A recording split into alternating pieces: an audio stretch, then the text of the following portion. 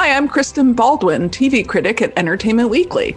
And I am senior TV editor Jared Hall, and we're the hosts of the brand new season of the Awardist podcast from Entertainment Weekly. Join us as we navigate this year's Emmy race as we dive deep into who we think will and should win. This season will feature exclusive interviews with your favorite TV stars, including the cast of WandaVision, the flight attendants Kaylee Cuoco, Amber Ruffin, and more.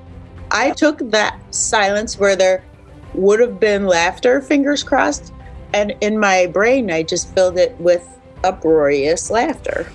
So in my mind, at the beginning of each joke I tell, if you look closely, there's an air of like, all right, everybody, calm down. Because in my mind, the audience is going nuts.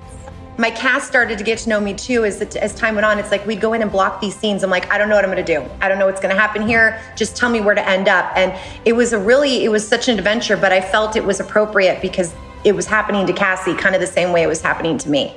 The season premieres May 10th and new episodes drop Mondays. Subscribe now so you don't miss an episode and head over to EW.com for more Awardist content.